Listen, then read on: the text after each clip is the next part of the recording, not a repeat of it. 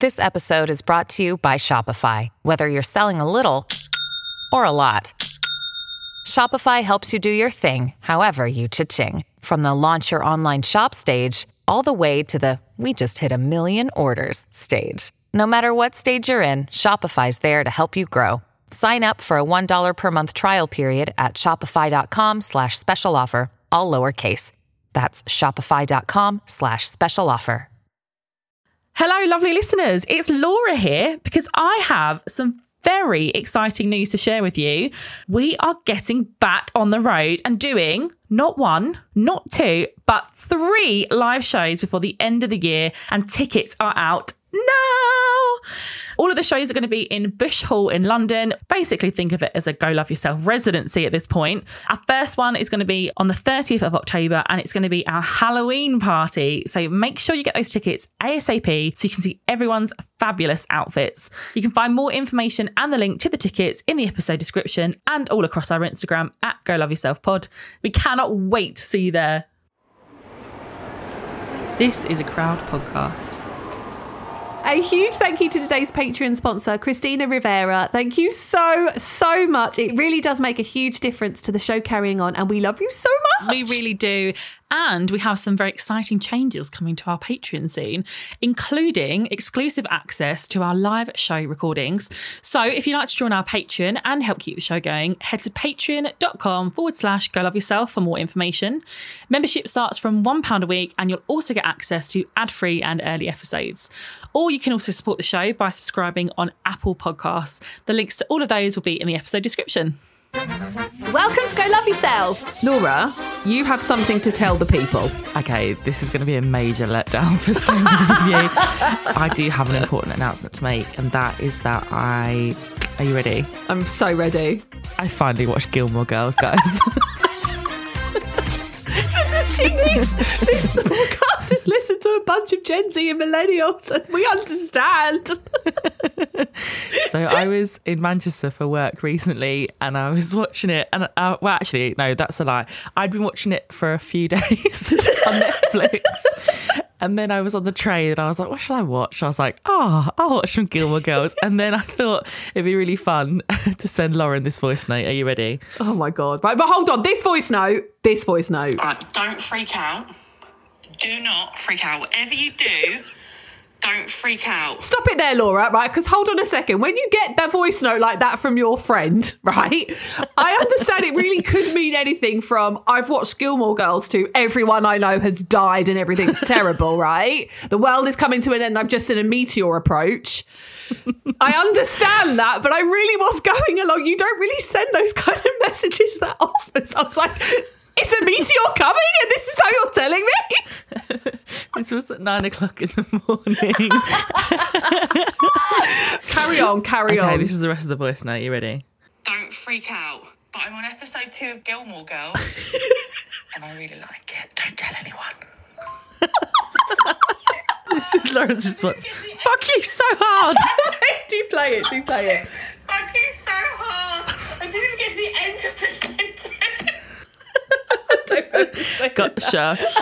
Yeah, I'm sorry that I did that to you. But freaked me out. I Don't actually do that. really like Gilmore Girls. It's really wholesome. I've watched quite a bit more. I think I'm halfway through season 1. Jeez. It's a really nice comfort show to have on while I'm working. I quite like it. Are you proud of me? I'm shocked. Can I be a bit woke and say one thing though that I don't Always. like about it? Always. I don't like the portrayal of Melissa McCarthy's character being like the fat, clumsy, funny one. Interesting. I find it I think having done a bit of research for the book about like fat people and stereotypes in the media, like I'll be honest and say I'm very sensitive to it. And some people will call me a Karen, and that's absolutely fine. But I feel like her character is very much reduced to, it's not actually around her weight, to be fair, but it's around her being like very clumsy and like the side chick character, and like that's kind of her only personality trait. Yeah, she's like the fat funny friend basically. She has no other kind of, she is the like, fat funny friend. But I find that so interesting because I would never, I think for a lot of Gilmore Girl fans, especially plus size Gilmore Girl fans, it's kind of like her weight is never really, I think it might come up, maybe I can't really remember, I haven't watched it properly for a long time, but it's not the central theme of her. It doesn't really get brought up in the same way. But you're so right in that she's a fat character who has got the typical traits that fat characters did in the 90s and noughties. Yeah. That's so interesting. It's a little bit like lazy writing. Like, we've got a plus-size character. Oh, like, let's make her clumsy and let's make her a chef. Like, I don't know. And let's make her really funny and bubbly. But yeah, other than that, it's great.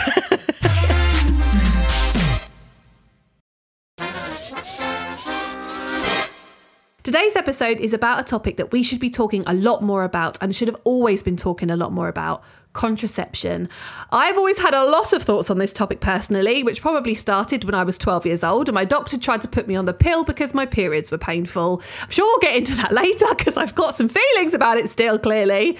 But this is a really important topic and one that we want to get right. So we needed a healthcare professional to help us do that this week. And who better to talk to about this than Dr. Becky from The Lowdown, a website that calls itself, and this is fantastic, the TripAdvisor for your vagina. So hi, Dr. Becky, welcome to Go Love Yourself. How are you? I am ridiculously excited to be here, and I'm also like a massive fangirl, so I feel like I'm super excited on so many levels. And listening to you do the introduction is super weird because I've like listened to it quite a few times on podcasts, and I'm like, oh my god, it's me that you're talking to. So it's super exciting to be here. So hopefully I can be interesting and have some useful things to talk about. Well, then let's start with the bag of dicks, Becky. I feel like there's no better place to start. And I was going to say, how big is it? Dicks this week? How big is it? Gigantic. From the I have doctor. so much stuff to put in it. Yes. So much stuff. There's so many things that are wrong about contraception and the world of research around contraception and health that I could pretty much put all of it in. But I was trying to come up with one particular one, but I'm just going to go with side effects of contraception because it's obviously why I do what I do. It's why I work with The Lowdown. It's why I do the research I do. And I'm so fed up of people just minimising people's contraception issues. So women or people using contraceptives come with different side effects. Might be mood, might be sex drive, might be anything. And they get it completely minimised. It's like, oh, well, you can either be pregnant or you can have a contraceptive, and that's like your option. And so I feel really passionate, and that's hence why I sort of became part of The Lowdown about improving that so people have an idea of what to expect and can make informed choices about what they do when it comes to contraception. So I'm going to put all of contraceptive side effects into your bag of dicks, if that's okay. It's in, because the side effects are wild. I mean, I was on the pill for a long, long time, and the side effects are everything from like your mood changing, but physical changes, mental changes, like all of it. And like you said, the options were, and they weren't spoken about when I was, in my teens and 20s, the options were you either get pregnant or you don't, and the only option is the pill.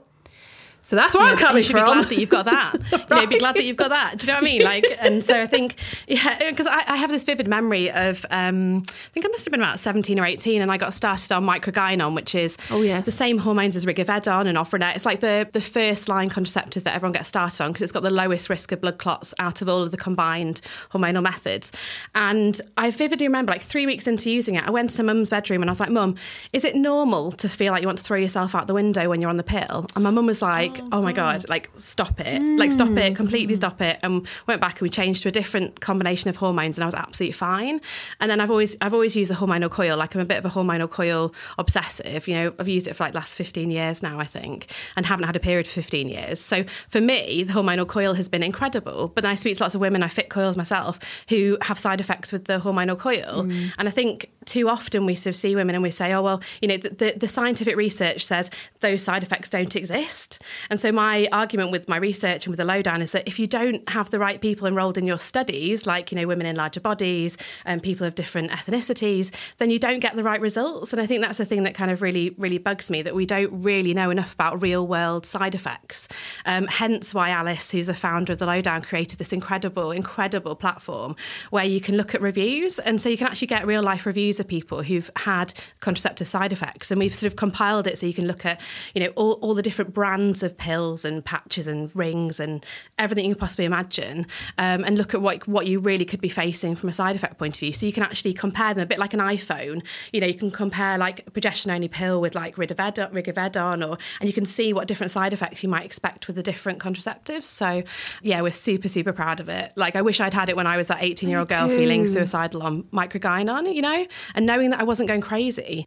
1 in 4 people are on contraceptives, hormonal contraceptives that are assigned female at birth. Like, it's a huge number. Yeah, we don't have very much research on it. So, that's my kind of bandwagon and into the bag of dicks. In it goes. And you're so right. It's criminally, it has been criminally under-researched and under-promoted. And the fact that, I think I went on the pill when I was 16 properly, and it just wasn't even a conversation. It was, you're going on the pill. And all my friends were on it, everyone was on it. And then it's only kind of when we start to get a bit older in our late 20s and now we're in our 30s of thinking, what's in these things, please? And why is it okay that one of my friends had such awful, mental side effects from hers, and it just wasn't even a conversation that there was any other option. Yeah. And I think, because the flip side is synthetic hormones are great for treating certain conditions. The combined hormonal contraceptives for things like endometriosis, polycystic ovarian syndrome. We use it for things like premenstrual dysphoric disorder, which is like a sort of severe form of PMS. And actually, that synthetic hormones or hormonal contraceptives are revolutionary for people starting on those. It changes their life. There's a flip side to it that synthetic hormones are incredible for treating certain conditions. But I think the frustrating thing is that the lack of knowledge, especially sometimes among healthcare professionals, around the different types of even combined hormonal contraceptives. There's 5 different types of hormonal combinations that you can have. And then it comes in lots of different forms, like pills, patches, vaginal rings, and that's just talking about combined hormonal contraceptives, so estrogen and progesterone together. That lack of knowledge just disempowers people from making decisions about how to be well and be as happy as possible. I'm a super fan of switching, changing, working out what's going to work best for you and your body. So hence why we're at the Lowdown. For anyone that doesn't know, can you just tell us a little bit more about what the Lowdown is and how you got involved in it? Absolutely. So the Lowdown was really the brainchild for the founder, Alice, who had a really rough time with endometriosis and trying lots of different pills that really affected her mood. And she felt like there was no space where you could get really reliable information about the different type of contraceptive options. So we've got a huge number of reviews now for all sorts of different types of contraceptives that people have made themselves. So you can search by age group, you can search by contraceptives, you can search by side effects. And we've just started 2 new kind of community areas for endometriosis and for polycystic ovarian syndrome, which is really bringing people together with those conditions so they can share different things that have worked, different treatment options, different management routes. So that really what we're wanting is to have a space that has proper good medical information, but that allows people just to share their own experiences. Because you know what it's like you Google something and you're literally 3 clicks to cancer, and it's incredibly scary. So hopefully by being more noisy, we can create a space where we can move it forwards, is my theory. Whether that will work or not, I don't know. No, it's only a good thing. Let's talk about this. And it's so strange that we're still not talking about sexual health, women's health in general, and contraception as much as we should be. It baffles me a little bit. It should be the top of our conversations as women when we're together. And similarly, you were talking about, endo and PCOS, HPV. Why are we not talking about that? And people are terrified about it. That was a letter that I got, and it scared the shit out of me. And then all of a sudden you mention it to a couple of friends. They're like, oh yeah, I've had that too. Why are we not talking about it? Yeah, absolutely. It's terrifying. It's terrifying. And because I've always been HPV positive ever since I had my first smear at 25. It's just one of those things that, is part of, and I often share that with patients. I tell my patients, look, I'm HPV positive. It just means I need to be more aware of going for my smears. It's a good, good to know, basically. Yeah. But I mean, I guess I'm definitely in a bubble because I talk about it all the time. I'm known as whenever I go out for dinner with my friends, I'll always mention a vagina at least once. Do you know what I mean? I'm one of those type of people that you can't, it's a general running theme. I used to play a bit of hockey before I hit 40, but my tour name was Dr. Sexpert because I would always get some sort of sex topic. Tell me you've got a t-shirt with Dr. Sexpert on it. Tell me there are so many. I think it's now Mrs. I got Mrs. Sexpert now when I got married last year. Oh, so Mrs. Sexpert, morphed into it. Yeah. That's fantastic. I love it.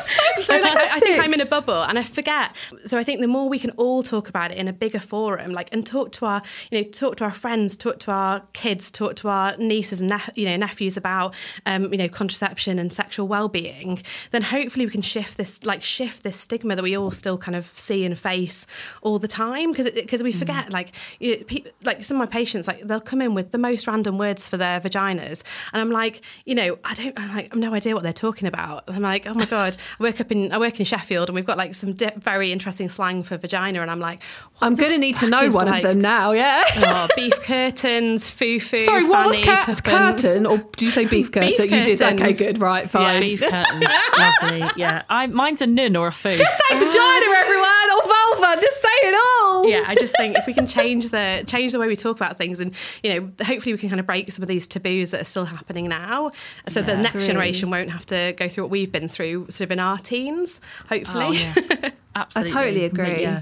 My mum was so open about periods and sex and contraception and stuff, and that I think has had a huge effect on who I am as an adult, and thank God she did. Feeling not embarrassed and being able to have these conversations with your children, with all your children, it's just so beneficial. And I think if culturally or religiously you're not able to have these conversations, or your family has never had them with you, then I like the fact that we've got a website like yours that perhaps a young girl can go onto and find the resources and information that they need. That really makes me happy. Absolutely. Yeah, and we spent ages, like I remember, this is kind of going back, I mean, the lowdown is just evolved into, it just keeps growing and growing. But I remember, like, when I joined a couple of years ago, what we did, we spent ages just writing blogs about Google questions. So whatever people Googled, like the clever people who do like social media and computery things would just give us like questions that people Googled. And so I was like writing a blog about like period poo, and I was like, I didn't really ever think about period poos before. And then I was like writing a blog on it. So we literally, anything that you Googled, we've written a blog on it. So our blogs are like such an incredible place. There's like hundreds of blogs that we've written about everything you can imagine, from like full moon period parties to Mirena coils to like comparing this to that. Everything you could possibly think you want to Google is in our blog section. So and we've all written them. So sometimes they're written by medical writers, and then the doctors will like review them and check them for accuracy. But yeah, that is a super fun place to like look if you've got anything interesting to look at. Period poo as well. Honestly, as if having your period and your womb falling out wasn't enough. It's like, here you go, have like diarrhea as well. And it's a totally true Love that thing. Like, it's a totally true thing that your bowels go completely nuts when you're on your period. So, but I didn't know this until like a few years ago. Same. I saw on TikTok. I always thought it was like a joke. Yeah, I saw it on TikTok. Yeah, and someone was like, no, it's actually a thing. And I was like, oh my God, why didn't I know this? Like, it makes sense now, because you just think there's something wrong with it, or you've eaten something. I'm like, oh, it's just a coincidence that every time I'm on my period, I've got the shits. No. The toilet roll just skips out of the house during the period week, honestly. My husband's looking at me from the other room like, what a lovely conversation you're having. The massive bonus of having a Mirena coil is like no periods. Like, think how much money I've saved on like tampons in the last 15 years. Oh my God, like, you're rich. Honestly, Why I feel like I'm tampons so expensive? single-handedly saving the planet with my lack of like sanitary Well products. Can I ask a question about that? Yeah, because go for it. I think there's perhaps misunderstanding, because this is the reason I'm asking it, is being on a contraception for a long period of time and not having a period. There's a worry in my head that that's not a good thing. I'm just wondering if that is the case, because I feel like that's always, when someone's come off the period contraception, they've been on it for 10 years, like, oh, you're not going to be able to get pregnant for a long, long time because it's in your system, or you haven't had periods for that long, that's really bad. That's what I think. I don't think that's right. Yeah. Is that right? You're 100% not alone with that. Like, that's probably one of the most common questions I get asked. There's two things really. So we talk a lot about fertility. So, and I know you guys have talked quite a lot about fertility and the sort of stress of, as you get older, like your fertility changes.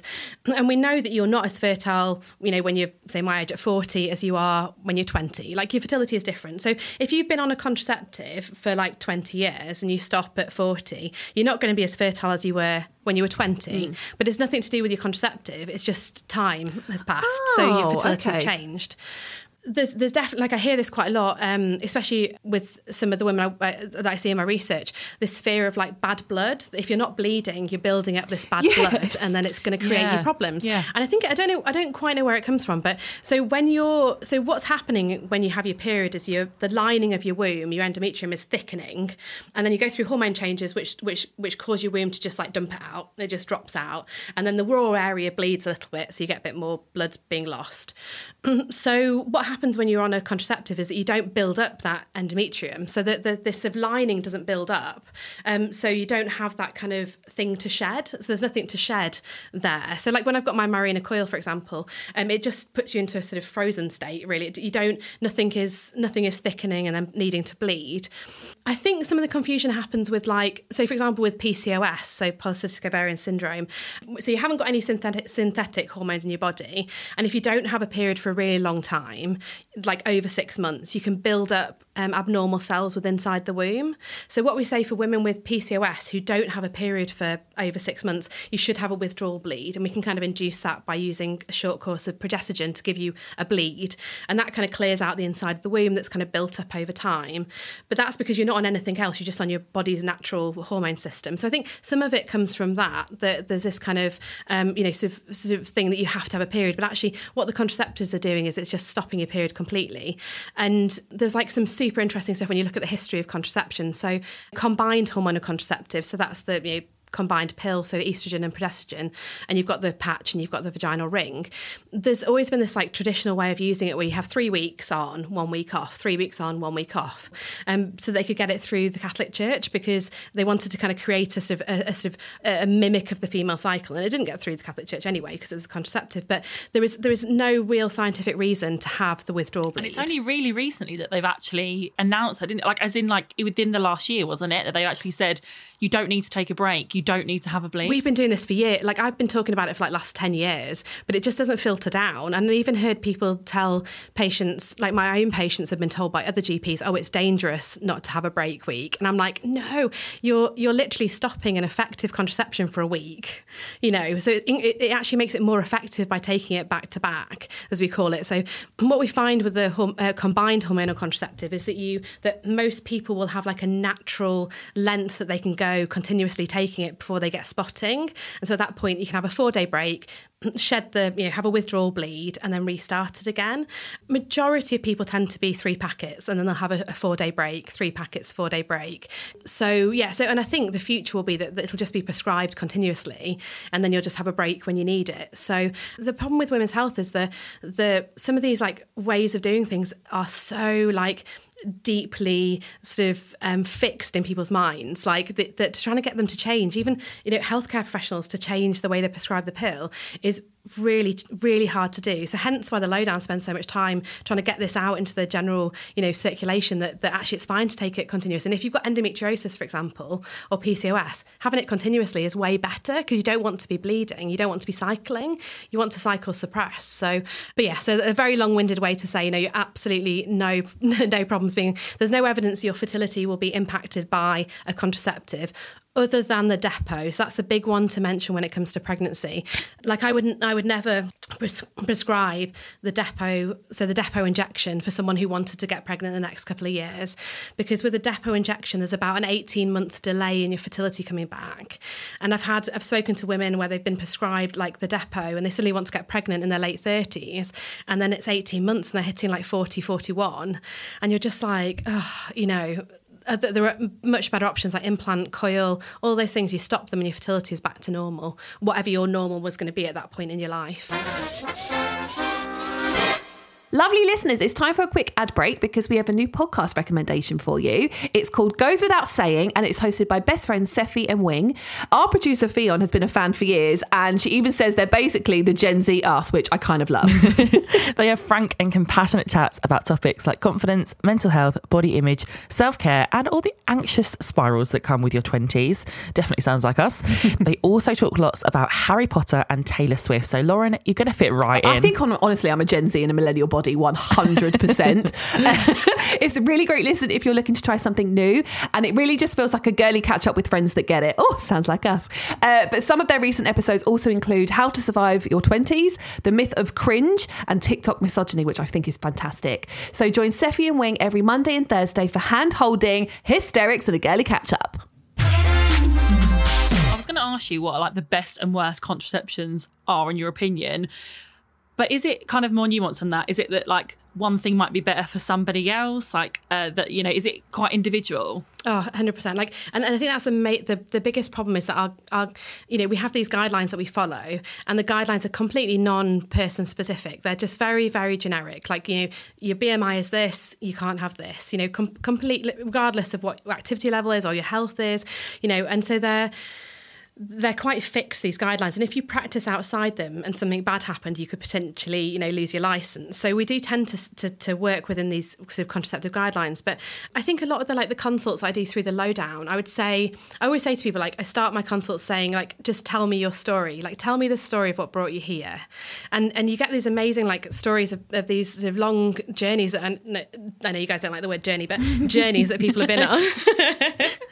Like these long journeys that people have been on from like a contraceptive point of view, where you're just like, oh my goodness, the things that they've had to go through in that time, and I can usually we can usually find something that will work better for someone, even if that is coming off synthetic hormones. That there's always an option, and I think the problem is that people aren't aware of how many different options there are available. There should be more. Like, I think there should be way more research in this area, but there are a lot already, and I think people aren't really aware of the different range of options that are available. Because I'm completely biased, and I love the hormonal coil, I'm always like, I just don't understand why people wouldn't have that. But then I know loads of people that don't like it, So tell us why you love it so much. Well, I mean, I love so you've got the hormonal coil, and there's different strengths of hormonal coil. So you've got like the highest strength is the Mirena, and we use it for treatment of heavy menstrual bleeding. So if people have got horrible periods, it's brilliant. If you've got horrible perimenopausal bleeding, it's brilliant. If you want a contraceptive, it's brilliant. Fit it, forget it. Contraceptive lasts for 6 years. If you want to use it as part of your HRT, you can use it as half of your HRT. So it's one of those contraceptives that kind of hits all targets. It's good for treatment of endometriosis. Saying that, sometimes people get side effects with it. Like, it's not perfect for everyone. I'd say side effects might be some prolonged irregular bleed pattern. Some people get a bit of acne with it. But I'd say because it's such a low dose of hormone compared to what you're putting into your body when you take a pill, it has less side effects than other contraceptives. It's probably, like, among my group of friends, like my best girlfriends in Sheffield, I'd say 80% of them have it. Like, really? It's just, yeah. And if you look at like obs and gynae doctors, I'd say a vast proportion of them use the hormonal coil. It's just fit it, forget it. Don't worry about it. Obviously, it's not great if you're someone who's had trauma, sexual trauma, or you're, have vulval pain or vaginal pain, or, sometimes it can make your periods more uncomfortable if you still have periods with it. So there are people that it's just not right for. But yeah, it's really interesting. And we have like a leaderboard on the contraceptive, on the Lowdown website of like top 5. And it varies, like it's so fluctuant. At the moment, it's fertility awareness methods is at the top. So that's kind of all the digital fertility cycle tracking, and ovulation is at the top. But it used to be the hormonal coil. Interestingly, progesterone-only pill always comes quite low down, and that's actually one that's getting more and more prescribed in the UK. So yeah, I just would love everyone to have a really good idea of what side effects are potentially going to happen. But there's always been, I remember when I first started out in this, there was a real resistance. Like, I felt people didn't want us to tell the public about side effects, because it was like, if you tell them about side effects, they're not going to use it, and they're going to get unwanted pregnancies, and abortion rates are going to go up. But I think what we found with the Lowdown is that people still use the contraceptives. It's just that they know what to look out for, and they know that they can switch. I think there's quite a lot of misconceptions about the coil. Certainly I've always thought, oh no, that's not for me. One, because it can feel a bit intrusive, like, it's it can be a bit uncomfortable, but also like there's a stigma around it because it's painful. What would you say to anyone that was kind of, thinking of doing it but didn't want to do it for those reasons? Yeah, I think that's probably the biggest, other than the fact that it's like an intimate procedure, I think the biggest fear that people have is pain. And there's so much in the press, and I think it's good that people are talking about it, about pain during fitting. We've written like an FAQ about like coil fitting and what to expect and pain relief, because there are loads of different forms of pain relief. Like, so when I do coil fitting up in Sheffield, and I always make sure that people have taken pain relief beforehand. I use local anaesthetic. I have music on, which I know sounds really daft, but I always have music on in my clinic room, because although sometimes it can be super inappropriate, because I have put like a Spotify playlist on, and then something like super random comes on. Oh my god, what came on recently? Like some sort of like, something was like Shaggy or something came on, and I was like, oh God, this is super inappropriate. And me and the nurse were like, oh God. Luckily, everyone found it quite funny, but it was like Shaggy, like it wasn't me or something, and I was like, oh God, this is so bad.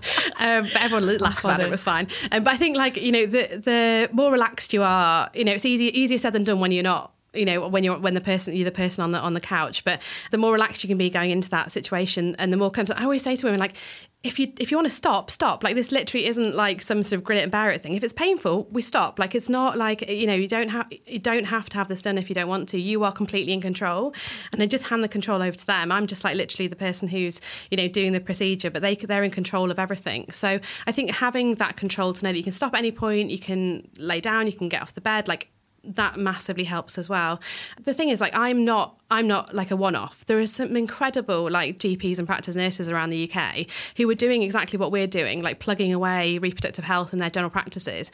The problem is that you have to try and find them, and I think that's the frustration, is that there's people who really don't know a lot about reproductive health, giving out really bad advice, and then, you know, there's pockets where you've got people who really know their stuff, and trying to get to see them is like the key, I think, when it comes to, you know, getting and the bad advice advice. sticks. Do you know what I mean? Like, you know, the incident with my doctor when I was 12, like, the only way to possibly have a non-painful period was for me to go on the pill at 12, or his other advice was get pregnant, and my mum nearly slapped him around the face. But I think it's also, you know, going on what you just said there about, you know, if something is painful, you know that you can stop. I think this is a really good opportunity to also say that you don't have to have any of these.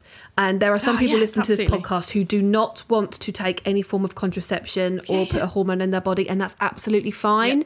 Condoms, especially if you don't know them, are non-negotiable. You will not find me saying no.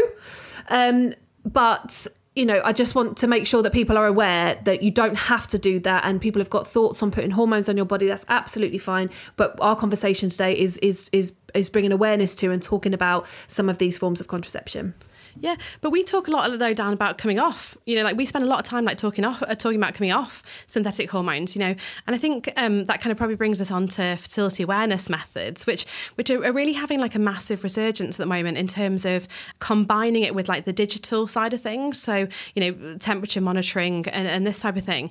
I don't know if you've seen recently, like, in the press, there's been a bit of a sort of backlash against it, being like, oh, people are saying all these side effects of synthetic hormones, so everyone's coming off their synthetic hormones and getting pregnant, and we're seeing rise in abortion rates.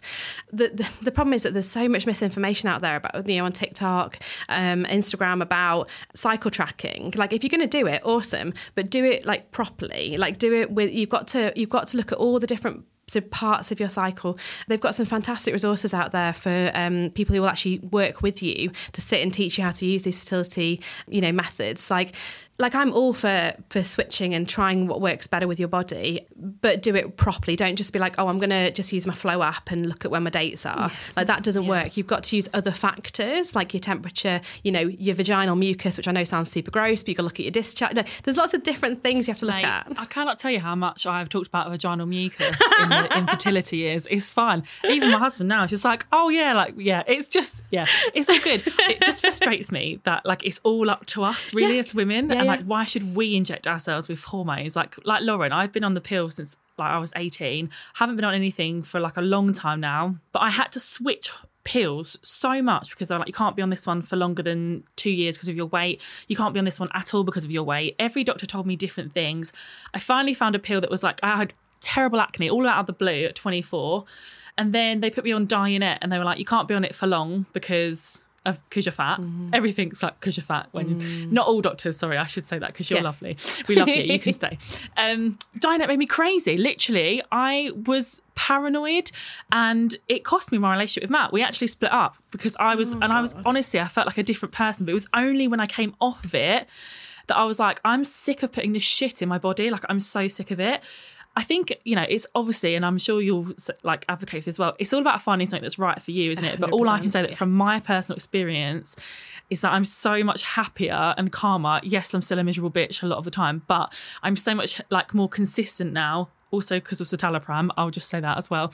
It really annoys me that it's always up to us as women to do it. And why should it be on us when we can carry one pregnancy at one time, but matey boy can go and get hundreds of people pregnant in that 9 months? Amen. I'm telling you, Hey, sister, here. I'm telling you, if patriarchy weren't a thing, contraceptions for women would not be a thing. It would be for men, and it would. I just can't Done with the snip them all patriarchy. off.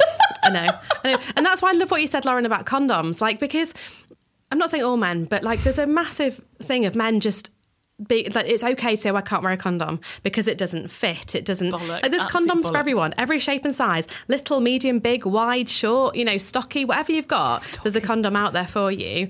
But it seems okay that it can be like, oh, I have, sorry, I can't use a condom. It's, and it's like, but okay, so it's okay for me to put synthetic hormones into my body, which makes me feel like a crazy maniac. But you not put a bit of rubber on. The worst one I've had, and I had it loads when I was younger. I just don't like the feel of it, so I'm not using it. I don't really want to get chlamydia. Yeah, so. but we do have to take responsibility for that and say, actually, well, if you don't put a condom on, I'm not having sex. I'm not saying I'm not an angel. Like, there's been times that I've, not been perfect when it's come to like STI protection. But like, if they say they're not going to wear a condom, then they don't respect you, and therefore don't have sex with them. Like, if I could like tell myself as a younger woman something, that would be it. Like, if they don't want to wear a condom, they don't respect you enough for you to be having sex with them. 100%. And I think that's that is so important, and I want to get that across to my my stepdaughters and my daughter. Like, I want them to understand that they have the right to say no if someone's not going to wear a condom. Like, the large number of the population use condoms as their regular form of contraception, and it works really well. Like, as long as you get it on at the beginning, you leave it on till the end, they work well. I totally agree with you, and I think we talk a lot of the lowdown about male contraception, and we had last year for World Contraception Day, we had a lovely couple down from Edinburgh who were part of the male contraceptive trial up there, and where he used, I think it's a type of progesterone gel or something, and he was sort of talking about his experiences. And it's so funny because often these trials get stopped because men get these side effects of like headaches, sex drive change, all these Get other my things. violin out, shall I? Like Yeah. normal, like the normal things we deal with, and we're just told, oh, well, you can have that or you can have pregnancy. It's that or enough termination. Do you know what I mean? This is it. But at the start, you said something like, we use this particular pill because it has the least amount of chance of a blood clot. Our best hope sometimes is something on a bit of paper that says the least amount of chance of a blood clot. Yet these dudes are out here. Some dudes, not all dudes, are out here being like, oh, condom doesn't fit. 1, shush. 2, you're stupid.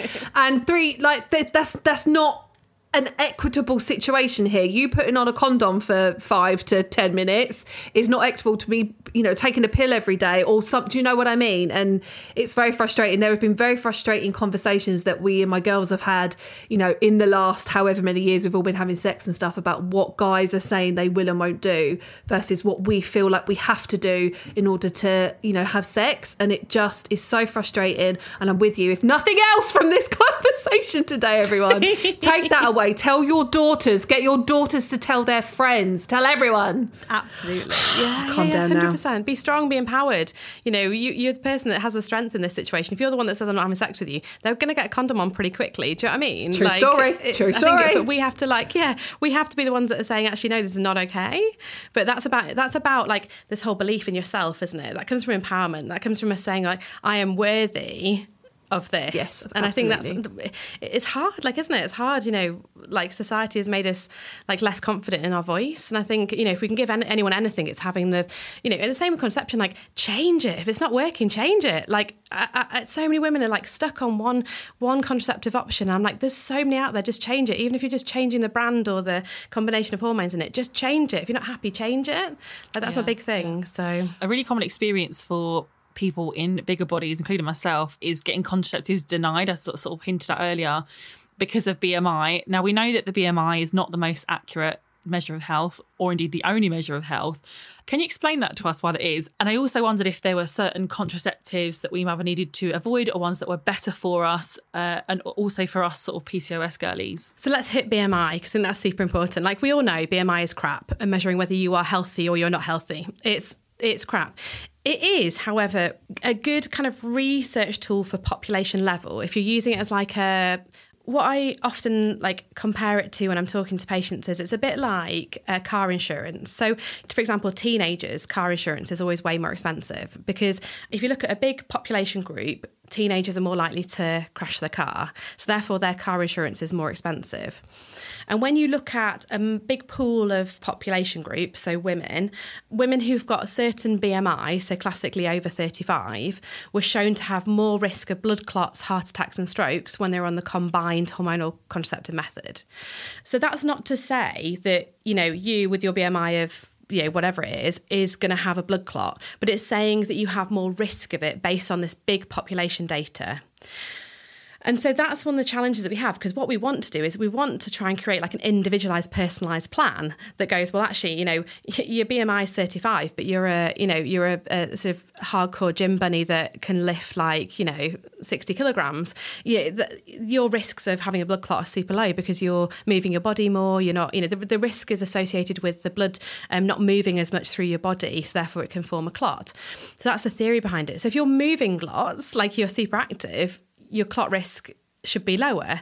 But because we have these guidelines and because as you know, everyone is so obsessed with BMI, it's such an easy measure. It's like an easy, lazy measure of general health, inverted commas, because it's not health, that it's become totally infiltrated into all of the research. So the guidelines which the faculty put together, Faculty of Sexual Reproductive Health put together, they can only present what data is out there. So the data they have to go on is this research that's been done for the last 50 years, looking at BMI. And until we can switch to a better measure, so whether that be, abdominal circumference and hip, abdominal hip difference and all that type of stuff, we are still working with the BMI. And if we prescribe, so basically the way all contraceptives, we talk about this thing called UK MEC, which is UK Medical Eligibility Criteria, I think, off the top of my head. And it categorises risk into 4 bits. So you've got number 1, which is crack on, do what you want with it. You've got number 4, which is the other end of the scale, which is hell no, very dangerous, don't do it.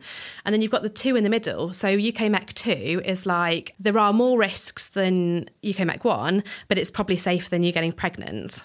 And then UK MEC 3 pushes on to, actually, this is a really bad idea. This is not a good option. It's way risky, but it's not 100% no, but it'd be really risky to use it. And so when they categorise BMI, they're only looking at combined contraceptives. So this is only estrogen, progesterone combined methods. So the pill, patch and vaginal ring. If your BMI is over 35, you push into UK MEC 3. So it starts to kind of get to the point where people don't feel comfortable prescribing. There are some prescribers who are sort of quite confident in themselves that would prescribe UK MEC 3, but you'd have to, if something happened and that person died from a stroke, heart attack or a blood clot, you'd be in really sticky water because you'd prescribed something that was potentially going to make them more likely to clot. So that's kind of where all that sort of comes from. So we've got this really crappy measure of your health, but it's so infiltrated into our guidelines that we can't use anything else. But what I think is really important is how you discuss it. What I try to do is give people all the options. And I say, look, these are all the options you've got, and it's up to you with how you make that decision. And most people, say if their BMI is over 35 and you're saying, actually, it's probably, you've got this risk of stroke, blood clots and heart attacks, they're like, actually, I'll try something else. But they've made that decision. They are empowered, rather than going in and being weighed and someone going, oh, yeah, you're too fat, you can't use this, which does happen. And people dread going to their contraceptive reviews because they're so frightened of being weighed. And I just think, it's, people should not be frightened coming to see you in your clinic. You are so vulnerable when you go and see your GP or practice nurse. We all know what it's like. I hate going to the GP. I really hate it. But it's that, you're at your most vulnerable state when you go in and then someone weighs you. And it's it's the same law for you with fertility, clinics. You're so vulnerable and then someone is weighing you. And it's it just seems so cruel. It's just adding a layer of, sort of upset on top of what's already a challenging situation. So I understand it when it comes to effectiveness of medication, when it's so when it's necessary. For example, and correct me if I'm wrong, but the morning after pill, is that what it's still called? Well, we call it emergency contraceptive because it depends when you have sex, whether it's morning after or not. So I read recently that it can be ineffective if you are a higher weight and that actually there is medical advice that you should take 2. So is it the same with the contraceptive pill as well? Are like some less effective if you're bigger, or would you take double the dose? So the only one really is the contraceptive patch. So the combined patch can be less effective if your weight is over 90 kilograms. But I think, the emergency contraceptive is super important. I think it's something we should really also put in the bag of dicks, because there's two different morning after pills or emergency contraceptive pills that are available. And what they do is they stop you ovulating, so that to try and spread out the gap between sperm and egg so that they can't meet. And so that's the whole theory behind morning after pill. So if you've ovulated already, morning after pill is not going to do a lot. We still recommend taking it, but it's probably not going to do a huge amount.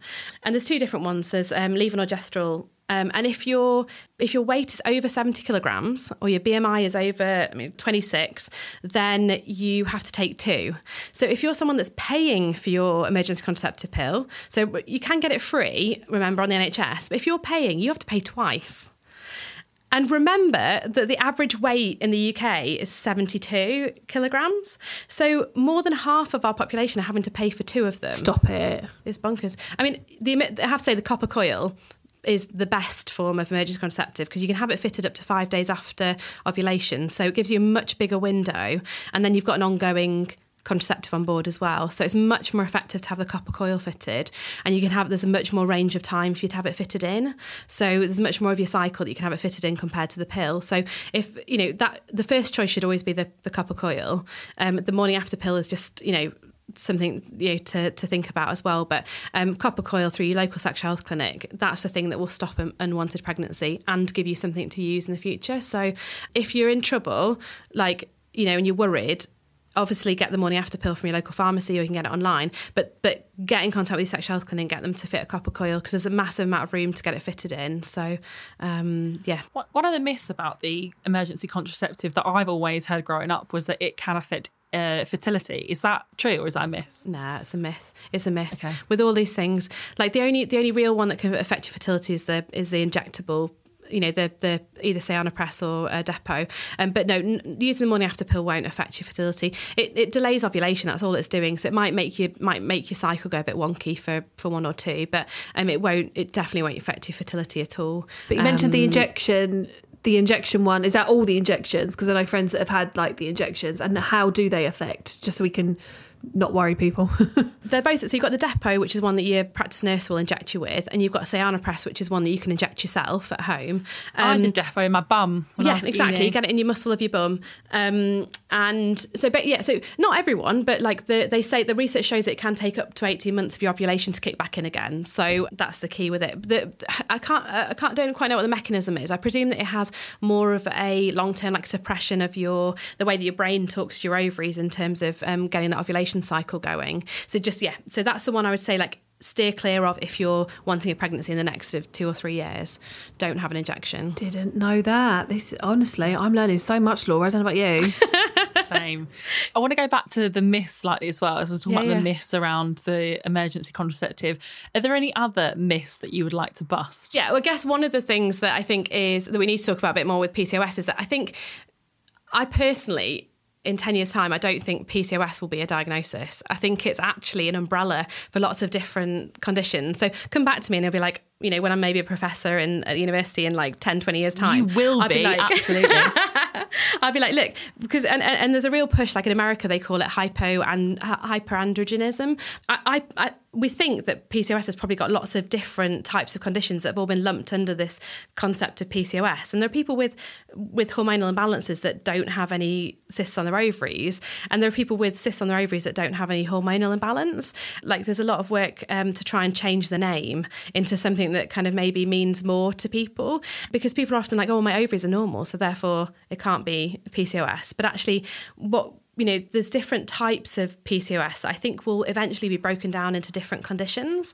So the word PCOS, I think in 10 years will have disappeared, and I think we'll talk more about different insulin sensitivity, for example, or insulin resistance, hormonal changes, and we'll talk more about androgen excess. And you might be, and some people might have a combination of the two, but the problem is a lot of the advice is there's a real muddle with how you manage it. And I hear all this advice, about different ways of managing PCOS. And actually, I think, we need to really look at what is an individual experiencing?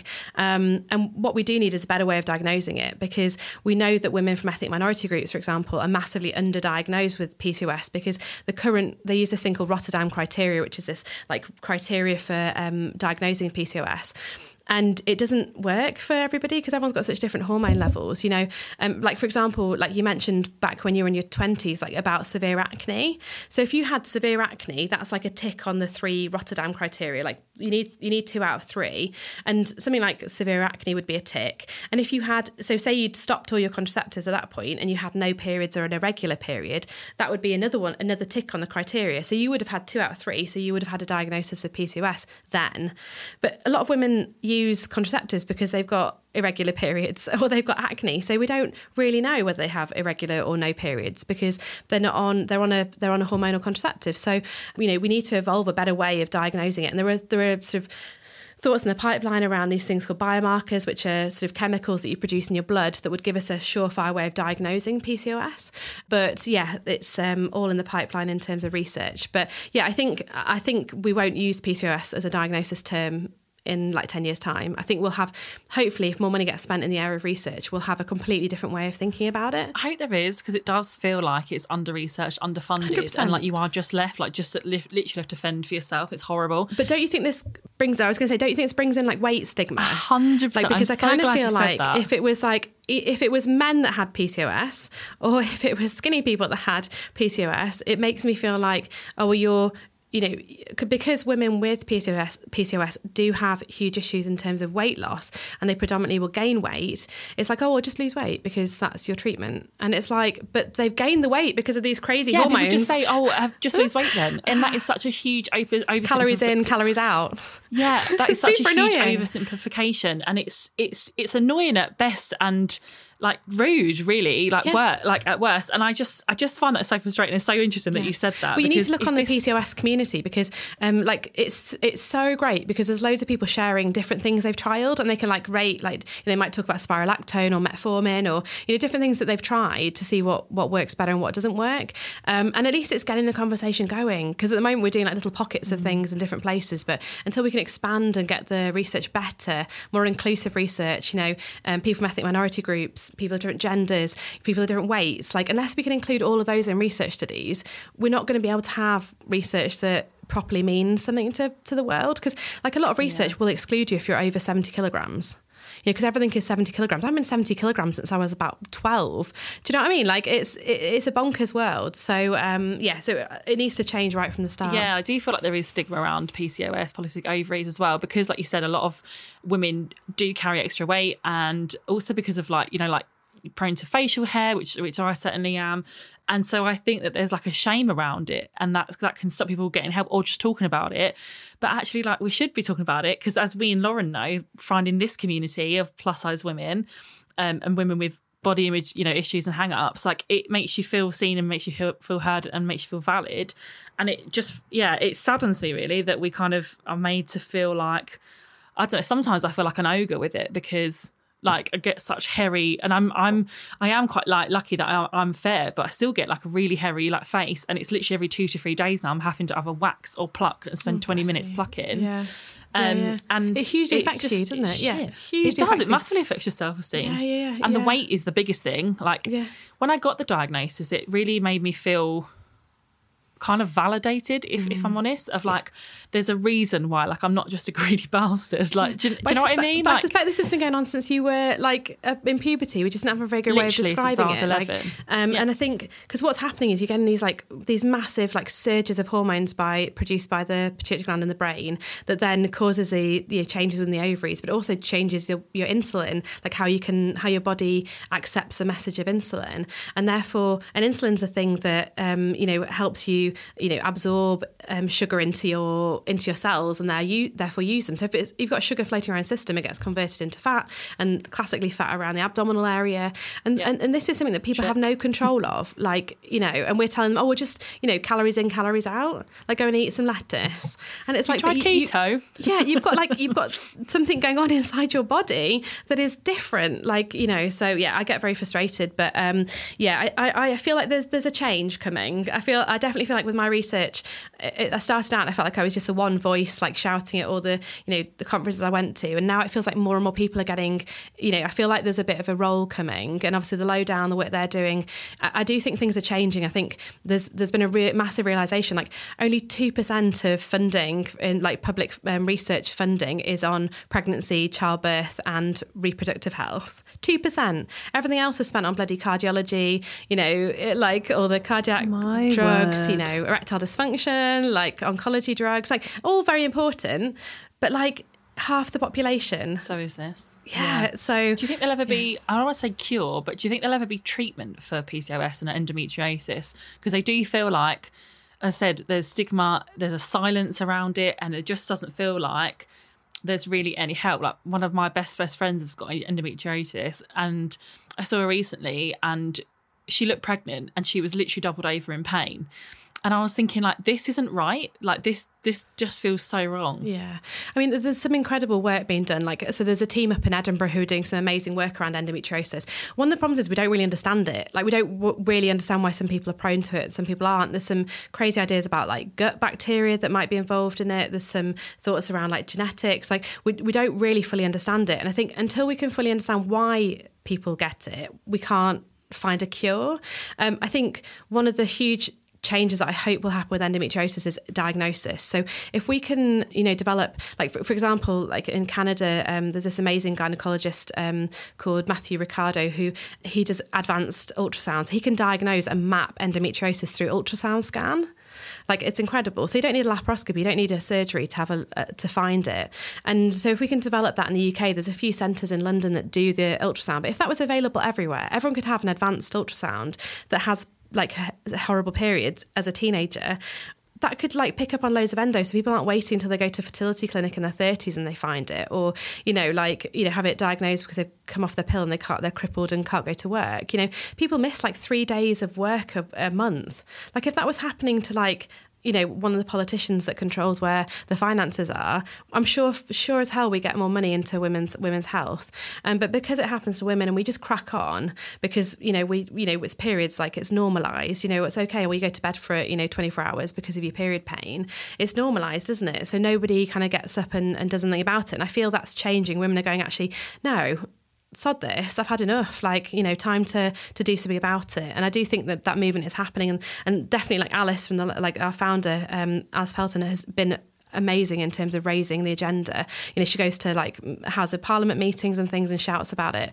So I do think people are starting to stand up. There's this new women's health initiative that's come out from the Department of Health, which is trying to shift research and money into women's health. Women's health hubs are coming, hopefully. So there are shifts happening, but it's not happening quickly enough, and we just need to be really vocal about it, in my opinion. So hopefully. I honestly feel like this could be a 4-hour 100%. podcast. I've got so many more questions to ask you, but I think that might have to be it for today.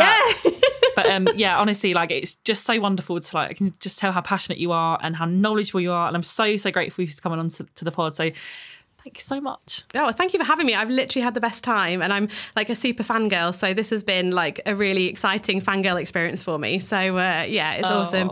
And lovely to see you in person rather than listening to your voices in my car on the way to work.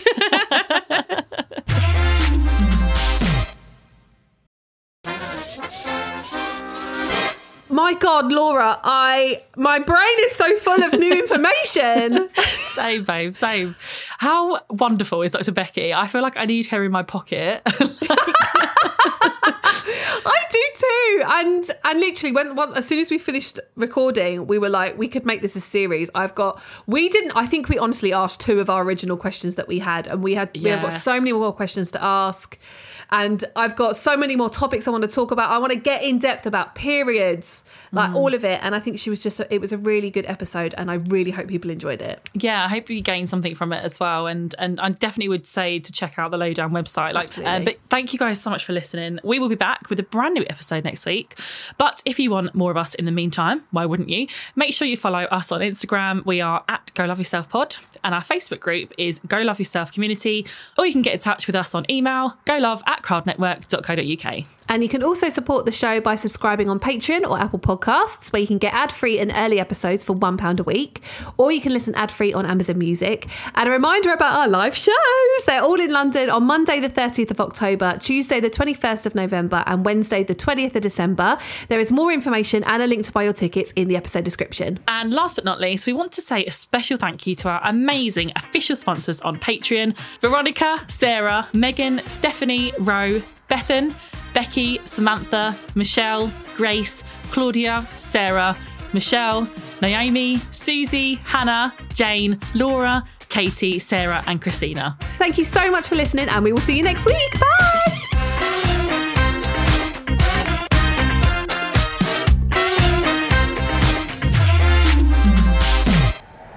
Crowd Network, a place where you belong.